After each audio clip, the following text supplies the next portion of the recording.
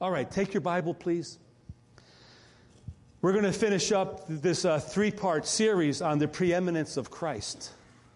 We're in Colossians chapter 1, and we're going to be looking at verses 24 to 29.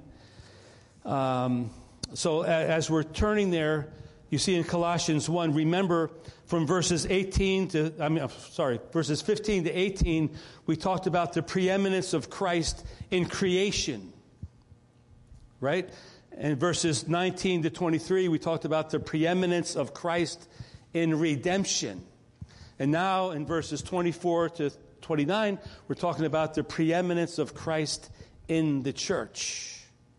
So let me read, starting at verse number 24, then we'll pray.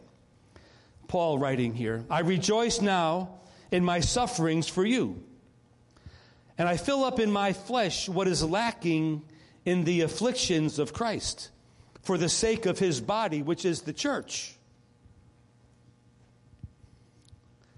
of which I became a minister according to the stewardship from God, which was given to me for you to fulfill the word of God. The mystery, which has been hidden from ages and from generations, but now has been revealed to his saints.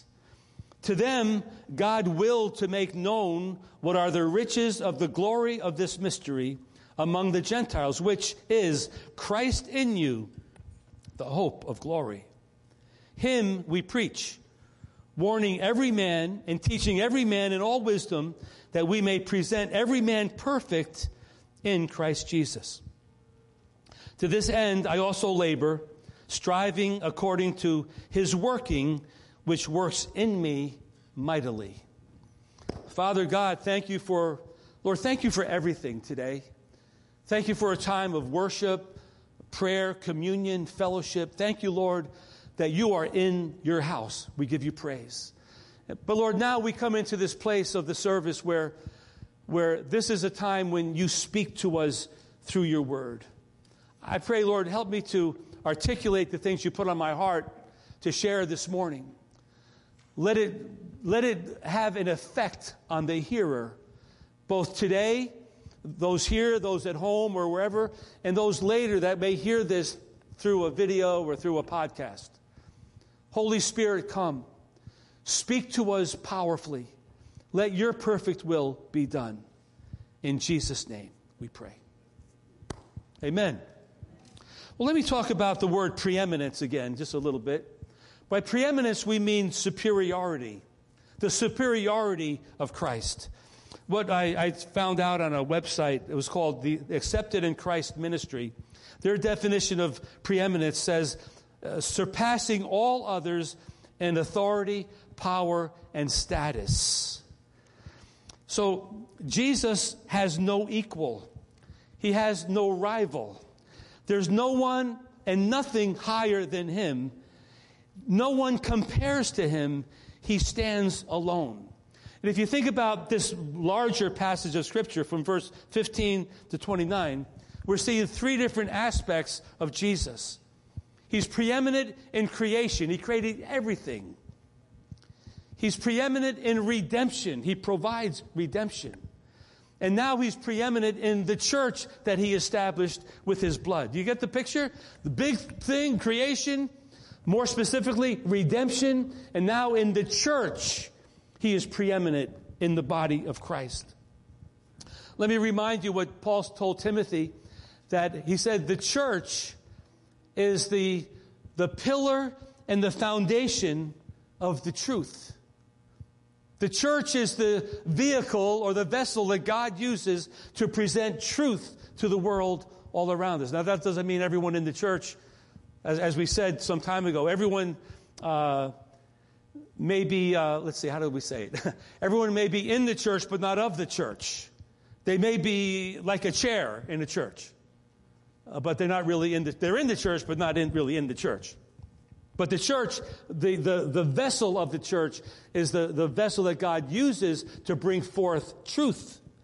Ephesians 1, 22 and 23 says this, that God the Father put all things under the feet of Jesus. You get the picture? All things are under the feet of Jesus. and appointed him to be the head of the church, which is his body. So it's natural to think that Christ is preeminent in the church. It's his church. It's his body. He is the authority.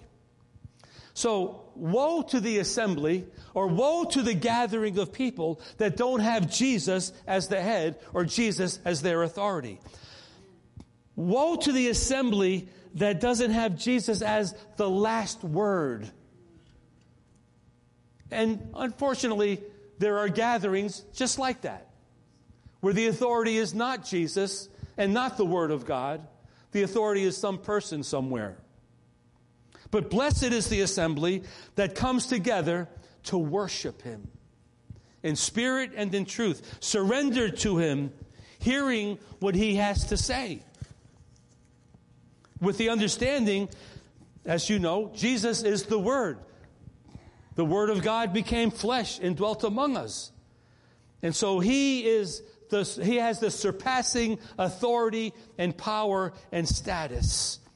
The people that worship God in that setting are in the right position to be changed and fixed and delivered and healed and empowered and helped by the risen Lord and Savior, Jesus Christ. Because they would understand who Jesus is. In other words, attending a gathering of the saints is not a formality where something is just something that you have to do. No, it's an opportunity to meet with the living and true God.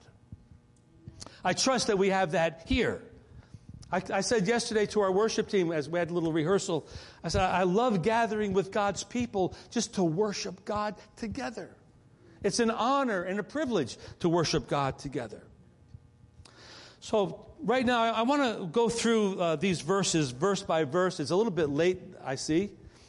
After that, I wanted to give you 5 implications regarding the preeminence of Christ in the church.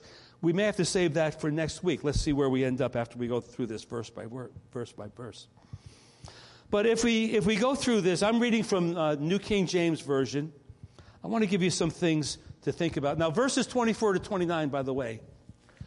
The way I look at it is like Paul is like, I don't know, you ever hear, I told this story one time. My mother, Mom, if you're listening, I love you. But when I was a kid, when I was young, I'd be sound asleep. And my mother would come in, she had a little southern accent. She'd pop open the shade and the sun would come in and blind my eyes. Rise and shine. I said, Ma, you're killing me.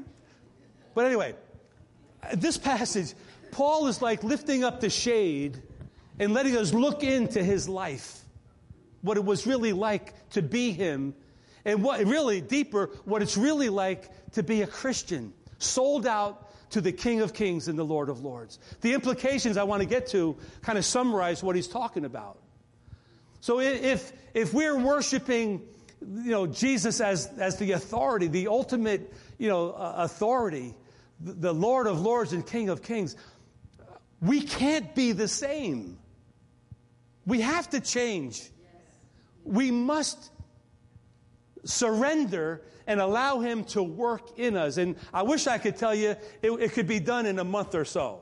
Maybe a year. Maybe 5. Nah, I don't think it's ever really done. But he changes us from glory to glory if we stay on the potter's wheel. And then when it's our time, we graduate into his full presence. But anyway, let's look at verse 24. We're going to start right there. He says, I now rejoice in my sufferings. Does that sound a little bit unusual to you? No one rejoices in sufferings. I don't. Ask my wife. She'll be happy to tell you. I have a hard time when I suffer. I think I'm going to die all the time anyway. But remember here, Paul is in prison. He's in Rome in prison. He wrote 4 epistles from prison. We call them the prison epistles. Colossians, Philippians, Ephesians, and Philemon. And he's saying, I rejoice in my suffering. And then he says, I rejoice in my sufferings for you. Colossians 4:10 alludes to the fact that he's in prison. But anyway, look at verse number 25. He's a minister. Verse number 28, he's a preacher. And because of his ministry and his preaching, he's sitting in a prison cell. But he says to them, I'm rejoicing in my sufferings for you. Now, interesting little side note you may want to think about. In Acts chapter 9, Paul's conversion story, right? What is he doing? He's persecuting the church. He's rounding them up, throwing them in jail, having them killed. He's a maniac. And Jesus interrupts his life, and he says something really profound. Jesus says something profound to Paul. He says, well, actually Saul. Saul, why are you persecuting not the church, me? Meaning, when you persecute the church, you're persecuting me, because I own the church. I'm the head of the church. I'm the authority of the church. So when you hurt the church, you're hurting me. And so now Paul is saying, I rejoice in my sufferings for you, with the implication that as I'm suffering for you, I'm suffering for Jesus. And he says, I fill up in my flesh what is lacking in the afflictions of Christ. That's a little tricky, maybe translated different in different translations. But what he's saying here is that I'm doing my part. I'm suffering for Christ. I'm filling in the gap. We must be suffering for the Lord. I'm doing my part to suffer for Christ. And I'm doing it for you. In Philippians 3, Paul said, I've given up everything that I may know him, that I may know the power of his resurrection. So far, so good, right? Then he said, I've given up everything that I may know the fellowship of his sufferings. You mean we're supposed to suffer somehow, some way? Yeah, it's part of the arrangement that the Lord has given to us. So he says, okay, I rejoice in my sufferings for you, and I fill up in my flesh what is lacking. I'm doing my part to suffer for Christ for the sake of his body, which is the church. I think Paul had a revelation that as he was formerly persecuting the church, he was persecuting Jesus, of which I became a minister according to the stewardship from God. He became a minister here meaning a servant, one called by God to serve God and to serve other people. And he became a minister according to the stewardship from God, which was given to me for you to fulfill the word of God. Well, what does he mean by that? That's a little tricky statement. Well, he said, I became a minister according to the administration or the dispensation of God upon my life. And I need to fulfill the calling that God put on my life. In 1 Corinthians 15, Paul said, a paraphrase, I'm not one of the 12. I wasn't there at that time. I wasn't following the Lord then. I'm one born out of time, but I am what I am by the grace of God. I'm a minister of the gospel. And he did call himself an apostle. And he says, I became a minister according to the stewardship from God, which was given to me for you to fulfill the word of God. Well, what does he mean, fulfill the word of God? Well, there's two applications here.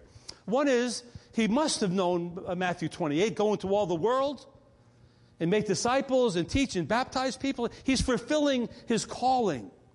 But in Acts chapter 9, when he was radically saved, the Lord told him through Ananias, Paul, you're a chosen vessel. You will bear my name among the Gentiles, among kings, and among the children of Israel.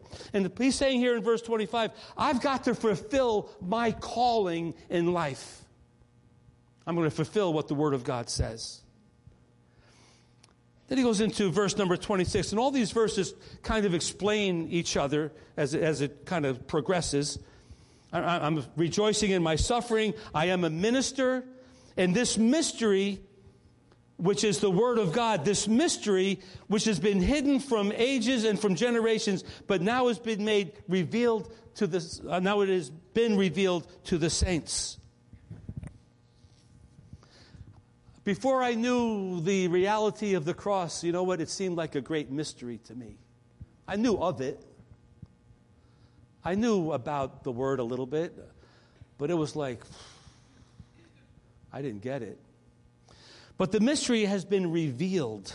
Let's see, chapter 2, verse 2.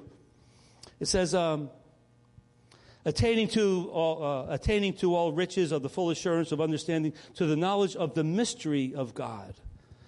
Chapter 4, verse 3, it says something similar. It says, meanwhile, praying also for us that God would open a door for us for the word to speak the mystery of Christ, for which I am also in chains. Ephesians 3 says the same thing. He made me to know the mystery. Ephesians 6:19, pray that I would make known the mystery of the gospel. But now he's saying the mystery has been revealed to the saints in the church. We get it now. We understand the gospel, is what he's saying. So he says, in Hebrews chapter 1, we read a little passage that in previous times, God revealed his ways to the prophets. But now in these last days, he reveals himself through Jesus Christ. I mean, think of it. In the Old Testament, they had the law. And through the law, there was salvation. But nobody could keep the law. So what do you do with that? They couldn't see clearly what it was. But there's one coming who will pay the price, and one coming to be the Messiah. Well, then there were 400 years of silence. And finally, Christ came. Emmanuel, God with us. Paul said in 1 Corinthians 2, verse 12, it says, now we have received not the spirit of the world, but we received the Spirit from God, that we might know the things that have been freely given to us by God. This has been revealed to his saints, the church. Verse 26. So if we're going to apply this in our situation, the mystery of Christ, the veil has been lifted. We see what Christ was all about. Verse 27. To them, to the saints, God willed to make known what are the riches of the glory of this mystery among the Gentiles. And don't forget, at this time, the Gentiles coming to faith was still a new thing. The Jewish Christians were still wondering about those Gentiles. They're unclean people. But Paul is saying, no, God called me to bring the message to the Gentiles, and God has called all the saints to minister to the Gentiles. And so this mystery among the Gentiles is really Christ in you, the hope of glory. Can you see the evangelistic nature of what he's saying? I see this as Christians can never be lackadaisical. We must be active in some way. Verse number 28, he says, it's him that we preach. The mystery is revealed. It's him that we preach. We preach Christ Jesus and him crucified. We preach God came in the flesh, his sinless sacrifice, arisen on the third day. He defeated Satan and demons. If you look at the broader picture, starting at verse 15 of chapter 1, we preach Christ in creation. Now you bring that to the world stage, and people are going to think you're a lunatic, because everyone believes in evolution and all these other things. But no, we preach that Christ was in creation. Christ created things. That's what we preach. We preach that Christ is in redemption, verse 19 to 23. It's Christ who saves. You're not going to get saved by getting smarter or richer or whatever you want to do. You're only saved by a relationship with Jesus Christ. And here, we preach Christ as the authority, the head of the church. He's the firstborn of all creation. He's the first fruits of all that died. Look at verse number 15. He's the image of the invisible God. We preach that. Verse 19. It pleased the Father that in him, in Christ, all the fullness should dwell. Chapter 2, verses 9 and 10. In him dwells all the fullness of the Godhead bodily, and you are complete in him. Hello? If you're in him, you're complete, you're growing, you're mature, you have the answers to life's problems. In him who is the head of all principality and power. Those two words are important. Usually they're said in the context of the demonic world. But Jesus is the authority even over that. The powers and principalities, Jesus is the authority. And so Paul is proclaiming, look, it's Christ it's Christ's church. We belong to Him, the body of Christ. The Word of God is Christ in us, working through us. And we preach Him. Verse 28. I love verse 28. Because in our preaching, we don't tickle people's ears and give them motivational speeches. We warn men. We warn humanity. Judgment is coming. Jesus is real. You can't skate by the eyes of the Lord. Every now and then I mention one of my favorite preachers these days, Robert Jeffries, Baptist preacher down in Texas, Dallas, I think. I'll tell you what, now a few years, I was thinking about this. A few years ago, I may resurrect this sermon regarding Halloween. If you were here, I think 2019 or 18, I preached a message about a Christian's response to Halloween. In that message, I remember sharing some things about the reality of hell and demons and grotesqueness and all of those things. And for the most part, the sermon went over pretty well, but I did get some flack from it. But let me tell you, that message was nothing compared to what Brother Jeffrey said. I heard him on a little podcast talking about the reality of hell. Oh, my goodness. I don't know how anyone could sit there and not run to the altar and get right with God, just knowing the reality of hell. So Paul's saying in verse 20, we preach Christ. We warn people. We're going to warn you. You can't live like that and expect to have eternal life. Of course, we have to realize that in our culture, most people aren't concerned about eternal life. They want heaven on earth right now. And that's a whole other story. But we preach Christ who taught about heaven and hell, who taught about eternal things and values. And yes, it's absolutely contrary to our culture. But we preach Christ. And we warn men. And then we teach everyone. So preaching has to have a teaching element in it. And we proclaim the somber things of God. We preach Him. We preach the Word. It's His church. 2 Timothy 3 says that all Scripture, the Word of God, is breathed by God. It's God-breathed. It's inspired by God. It's profitable for reproof and correction and instruction in righteousness. I had a situation recently where I went through a whole train of thought based upon the Word of God by a so-called Christian person that would not hear what I had to say. And what I was saying was not my opinion, it was the Word of God. This is a so-called Christian person that just rejected what the Word of God said. What do you do with that? You wash your hands and just go your way. But we preach Christ and Him crucified, and we preach, what the Bible says. Hebrews 4:12 says that the Word of God is living and sharper than any two-edged sword. It cuts through the soul and spirit, joints and marrow, and is a discerner of the thoughts and intents of the heart. That's why when we hear the Word of God, and there's a certain dynamic in the preaching of the Word of God, faith comes by hearing, and hearing by the Word of God. When you're in that dynamic of interaction with someone proclaiming the things of God, I've been there many times. I love to be there, actually. We're convicted. It's cutting through our spirit and our flesh and our bones and marrow. It discerns our thoughts. And we thought we were doing well until we hear a strong word of God, and it cuts us. That's what Paul is saying. We're preaching Him. We're proclaiming Christ. We're warning people, but we're teaching people. But he does say in verse 28, we're teaching them with all wisdom. We're not just bashing people.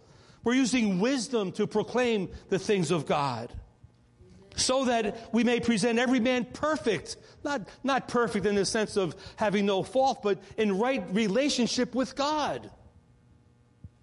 That's our goal. That's my goal as a minister of the gospel, to present all of you and you on live stream to God, perfect in Christ.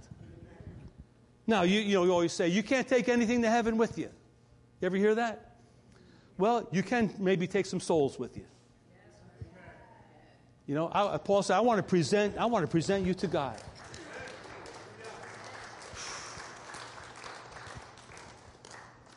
it may be because we're in a season right now in the church where we've had a few memorial services. I have another one this afternoon, by the way. When you're in the ministry and you get involved, you deal with a lot of things, a lot of troubles, a lot of hardships. You deal often with life and death. And it's only natural. Because at the end of the life, everyone's wondering, where do they go? Where they go depends on what they did while they were here. In our old church in Webster, wonderful lady, Christian lady, good person, good worker, supportive. And one day, she came to church that morning. I saw her. I didn't really talk to her, but that night she came, and at the end of the night, I said, "Hey, God bless you, Barbara. See you." That next morning, she had a flat tire. She's probably, at that time, probably around 40. She was changing her tire, and the people in her apartment complex didn't see her back there. Someone backed into her and killed her right on the spot. I always say, you never know what's going to happen. I know I sound fatalistic, but I think I've been around it so often that you never know what's going to happen. Things happen, and we have to be ready to meet the Lord at any point. So Paul says, look, we're preaching Christ. We're not preaching a feel-good message. Now, you might feel good. I hope that people feel good after I preach, but not good in the sense of it's just, happy. I want you to feel good because you're right with God. I don't want us to just feel good, but I want to feel good because we're right with God. And then he says in verse number 29, to this end I labor. Jesus said, work while it's day. Some of us don't want to think about being a Christian as a labor, but it is a labor. It is a work. And so we preach Christ. I have a little note here, I should say it. We don't preach what's popular. We don't preach what's political. We don't preach social, messages. We don't preach opinions. We preach what I would say the Mel Gibson depiction of Christ in The Passion of the Christ, if you could relate. If you could sit through that movie without being moved, you got a hard heart. We showed it here a few times. People would just sit there in silence, weeping at the end, when that realization of who Christ is what was presented on a screen, and you could visually see it and feel it and sense it. That's the Christ that we preach. So we labor. Paul said, I labor towards this end. I strive according to his working, which works in me mightily. He's not really bragging about himself, but I think he knows the power of the Holy Spirit. Jesus said, when you receive power from the Holy Spirit, you'll have an anointing to be a witness for me. You'll be able to do things you wouldn't normally be able to do. It's not your strength, it's the strength of God working in you and through you. And Paul is saying, I'm working, I'm striving, I'm laboring, I'm working mightily because he's working through me. And what he's saying is, we all should be doing that. I like what he said in 1 Corinthians 9. He said, you know what? To the Jew, I became like a Jew so I could relate to them. To the one under the law, I could talk their lingo. To the one without the law, I could talk their lingo. To the weak, I could get into their world and relate to them where they're at. He became all things to all men, that perhaps he may win some. That was the whole point, that he may win some. So here, this passage, I never saw it like this before, but 24 to 29, this is like the shade is lifted, the window's open. This is Paul's heart right here. This is the heart of a Christian believer. Working, striving, laboring, not compromising, doing things for Almighty God. Amen? So what do I do now? I think I'm going to continue. The implications I want to talk to you about, but I will abbreviate it. The implications of this passage should be obvious. If they're obvious, if they're in your life, in your being, praise God. If they're not in your lives, then we need to reevaluate and question where we are with Christ. We maybe need to make some adjustments and surrender some things to the Lord. Here's the idea. If Christ is preeminent in the church, and I'm in the church, then Christ must be preeminent in my life. So I'm going to go really quickly right here. Is that okay? Can we do it in 5 minutes? Pray for me to do it in 5 minutes. There's 5 points. I got a minute for each point. I just lost 10 seconds, but that's okay. The first thing is suffering. The implication is, if Christ is preeminent in your life, and Christ is preeminent in the church, we should be suffering in some capacity or another. Paul said, I gave up everything that I may know the fellowship of his sufferings. Philippians 3. Hebrews 12, Jesus said, it said of Jesus, for the joy set before him, he endured the cross and despised the shame. But there's joy and there's shame. And Paul's saying, I rejoice in my suffering. I think the greater question is, how do we suffer for Christ today? Well, we're not going to get arrested, I don't think. But how about standing up for Jesus, standing up for the church, standing up for the Word of God in a public arena? How about taking some verbal abuse or emotional abuse? Or how about feeling belittled sometimes because of your position on certain issues that the Bible is so clear on? How about sacrificially giving your hard-earned money, and we're all in the same boat here, to support our missionaries over there? Those are our brothers and sisters. How about giving your hard-earned money to support paying the heat bill over here?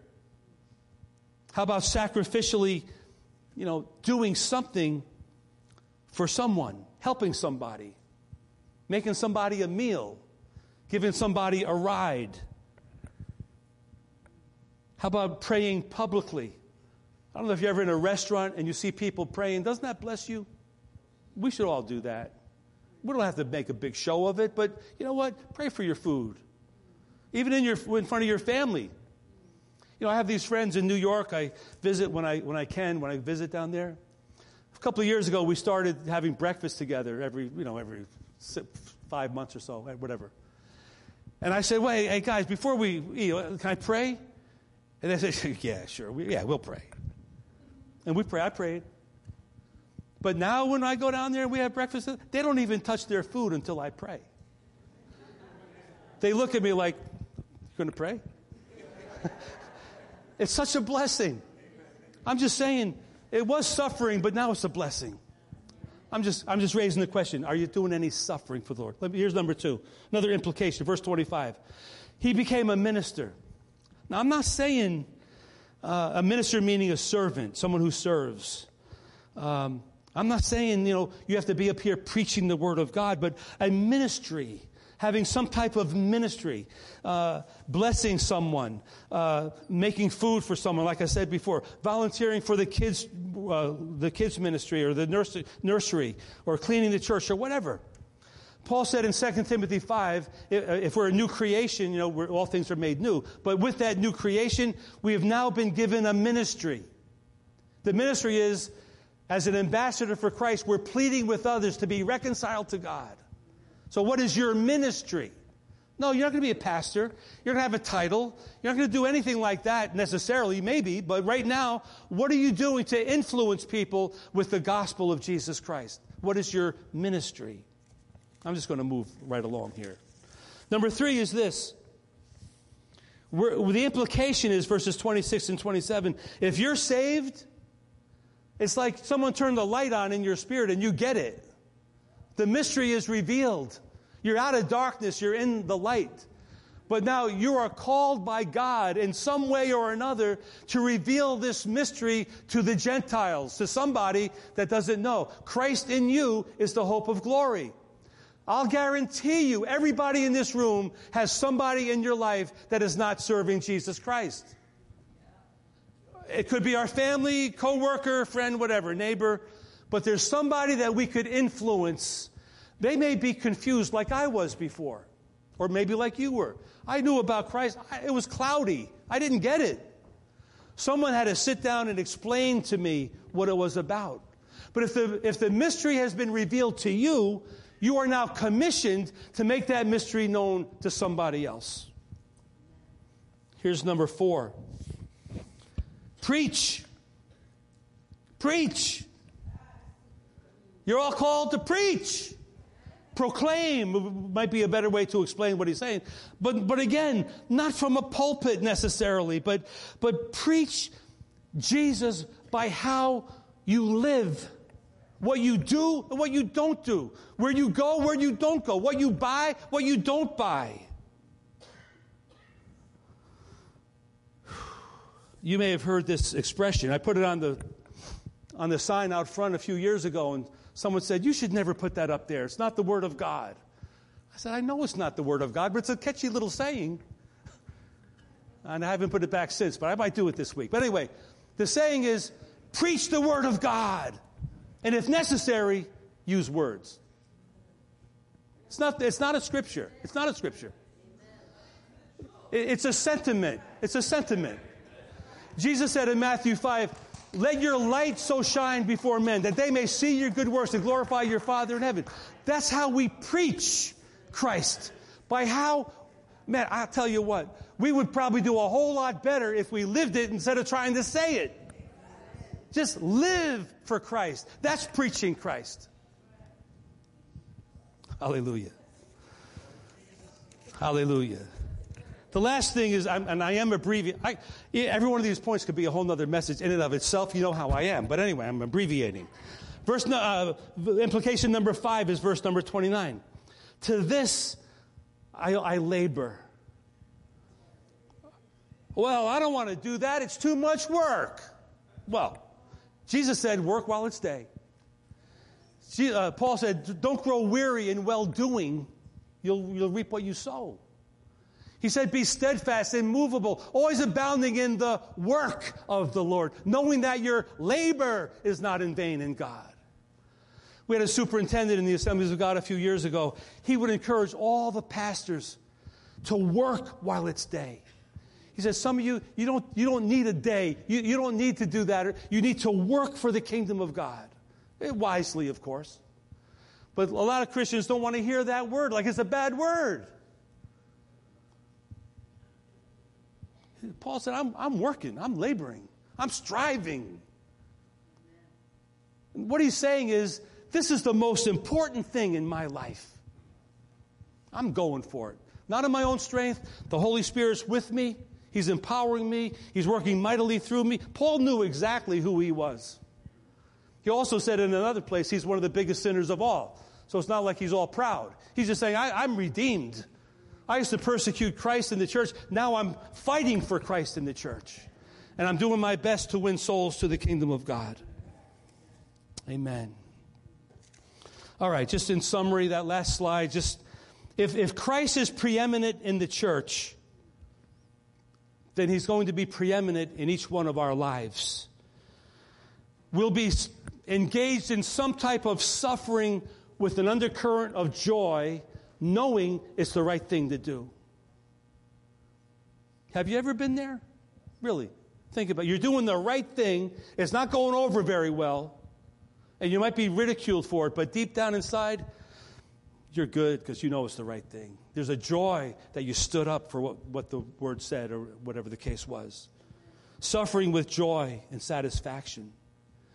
2 is being involved in some type of ministry.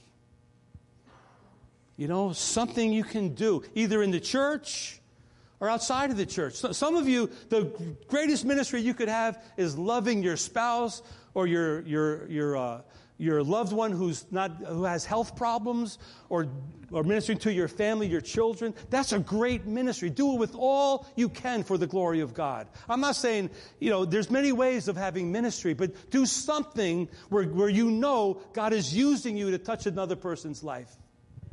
The third one is this: reveal the mystery. Man, I don't know about you. Growing up in my house, dinner times were always a platform for everybody's opinion to come out. Sometimes all at once. Can you relate? Everybody had, and then my father had to say, enough is enough. Everyone be quiet. But no. Listen, you're sitting down at a table, you're eating, whatever you're doing, you're at work. God may kind of tap you on the shoulder and say, now's the time to reveal the mystery. That person needs to know what you know. That person needs to know that their addiction can be overcome through Jesus Christ.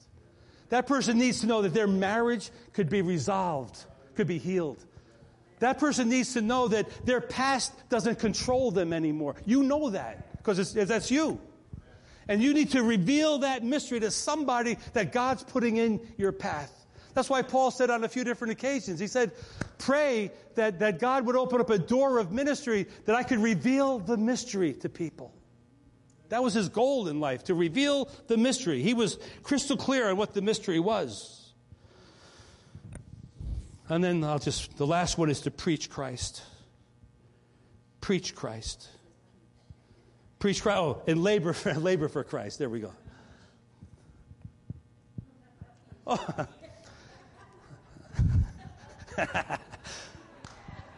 Okay. So that's a hint that it's time to wrap it up and go have lunch, right? Go eat some peaches, have some fruit, have some meatballs and lasagna, and have some...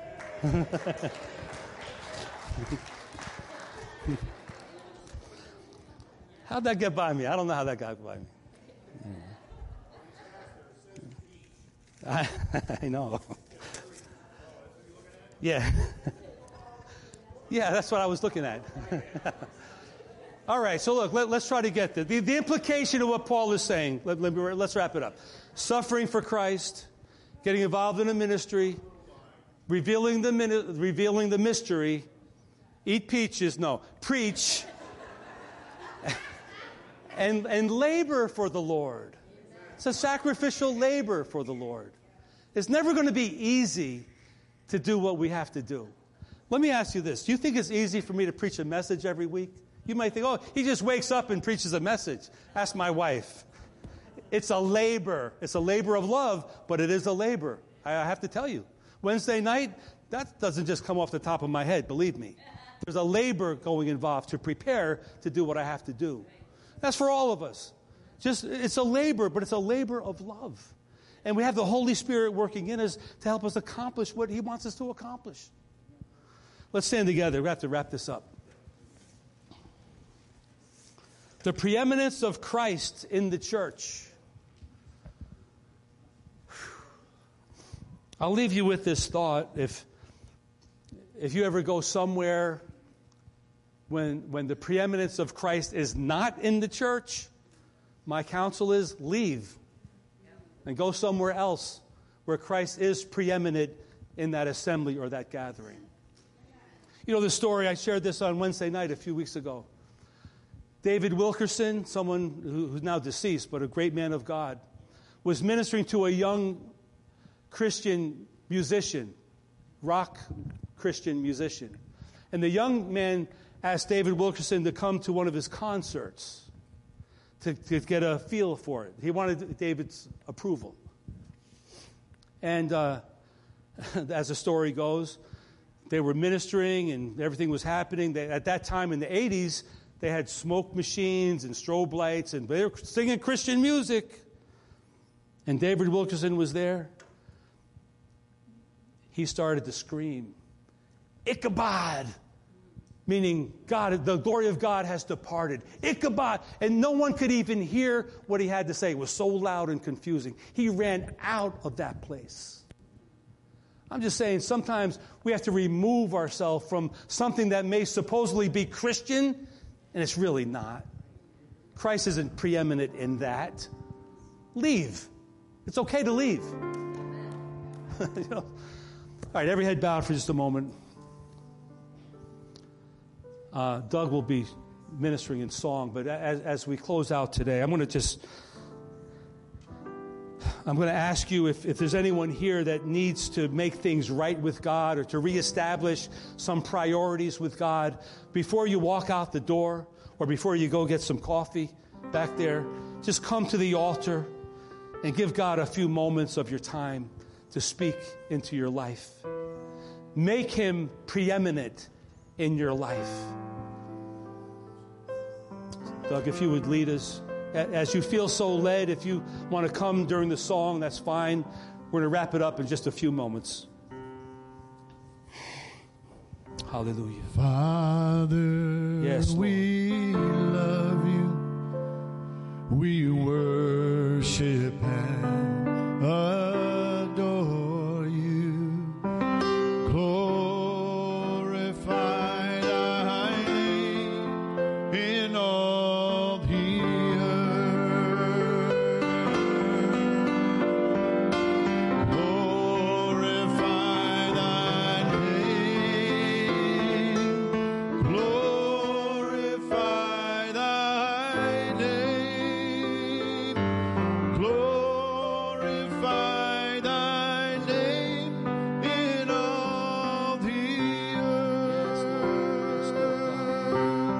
Hallelujah. Jesus, Jesus, we love you. We worship and adore you. Glorify thy name in all the earth.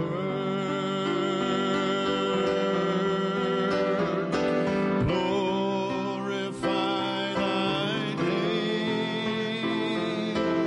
Glorify thy name.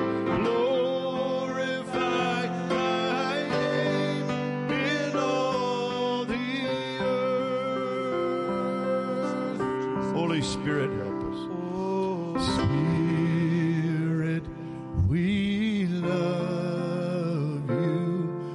We worship and adore you. Glorify thy name in all the earth.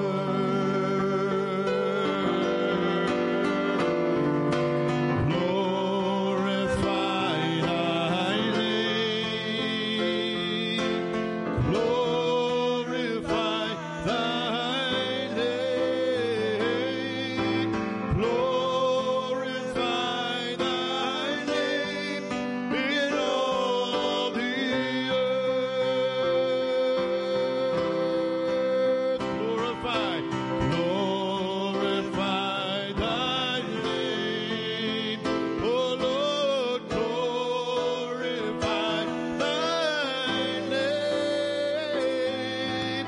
Glorify thy name in all the earth. Yes. Hallelujah. Let's all gather around real quick if we can. We're going to close out right now. Father, we love you. Lord, we glorify your name on the earth. And our prayers that we would glorify your name in our lives, not just on Sundays, but every day. Lord, let there be an awakening. Let there be a stirring. Let there be something going on in the spiritual realm where we begin to see things that aren't right and we make them right with you and maybe with others. Oh God, Lord, help us to follow the example of Paul in that passage. Let us enter into the sufferings and into the ministry, and let us reveal the mystery, and let us preach Christ in our lifestyle, and let us enter into the labors of the Lord. Help us, Lord, to do that. Father, I pray, and right now I commission everybody here, everyone on live stream, that this week everyone's going to do their part to say something to somebody that would prick their heart in a good way and cause them to think and ponder the things of God. And Lord, maybe next Sunday we'd see 5, 10, 15 new faces because someone has been touched by a believer in Jesus Christ. Lord, isn't that what you want us to do? Isn't that what this passage is about? That we would be able to reveal the mystery to the Gentiles, which is Christ in us, the hope of glory. Lord, we know so many people that need the hope of Christ. And Lord, we don't want to do it alone. Like Paul, we want to go in the anointing of your Spirit. Lord, even now, prepare somebody's life, somebody's mind, somebody's situation to hear what we would have to say. Lord, let us not be shy and timid. Let us not be fearful. Let us step out in faith in our own personality, in our own way, share the things of God that we know are true, that somebody needs to hear. So, Lord, I thank you. We commission everyone into your care and your work. We pray for a harvest of souls in these last days. This we pray in Jesus' name. Amen. Amen. Well, we're just going to worship the Lord a little bit. If you've got to go, God bless you. But we're going to linger here at the altar. And God bless you. If you have kids downstairs, make sure you pick them up. It's for you, just in case. Holy, holy, holy is the Lord God.